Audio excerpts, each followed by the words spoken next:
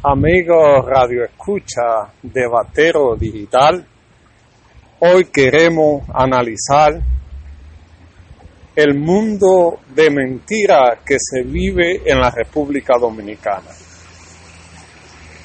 Mienten en la justicia, mienten los funcionarios, miente el hombre que trabaja en la México con Delgado. Todo el mundo está mintiendo en un país de gente buena y trabajadora. Los funcionarios mienten, presentan un país diferente al que estamos viviendo, quieren mentir en el problema de la inseguridad, quieren mentir en todo. La más reciente mentira viene de parte de los funcionarios eléctricos. Ante el colapso que vive el sector eléctrico, producto de la incapacidad de los funcionarios de buscar alternativas viables que resuelvan el problema que tiene más de 6 décadas sin resolverse. Mientras el país siga invirtiendo en plantas de producción de gas, de gasol y de carbón, el país nunca resolverá el problema eléctrico. Hay que adecuar al país a la producción de energía limpia, como son la del viento y la del agua, que aprovechando la presa que tenemos puede resolver un problema. La otra energía que se debe utilizar es la energía solar, dar facilidades para la gente que pongan sistemas solares que beneficie a la producción de energía y elimine la dependencia del gasol, del petróleo para producir energía. Pero esta producción la gente no la quiere porque el negocio está en la otra planta.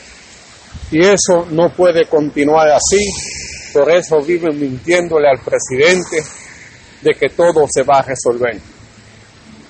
Dijeron los representantes del sector eléctrico que la planta Punta Catalina venía a resolver el problema entrando a la producción en diciembre.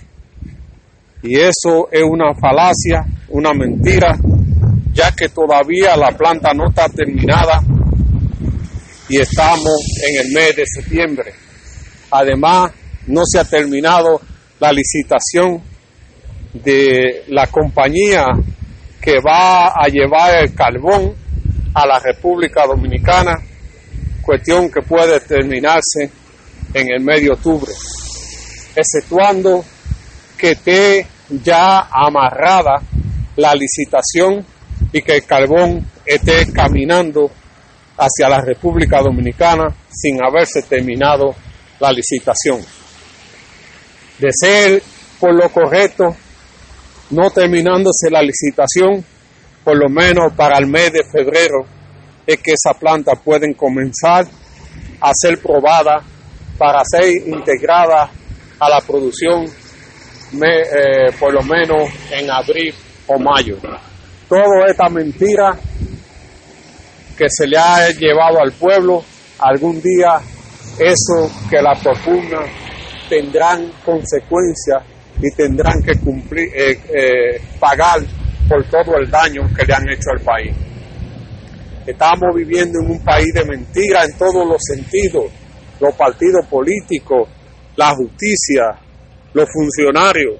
No hay esperanza, no hay en quien creer, porque la gente se ha vuelto mentiroso y solo le importa ganancia y el dinero como tal.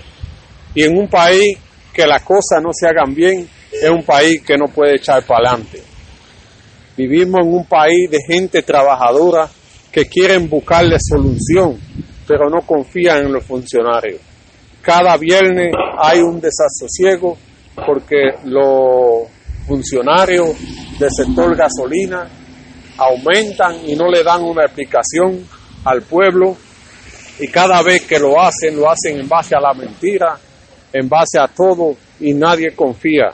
Es una situación delicada que vive el país, donde funcionarios mentirosos se han adueñado del país y no quieren explicarle al pueblo lo que está pasando en la República Dominicana.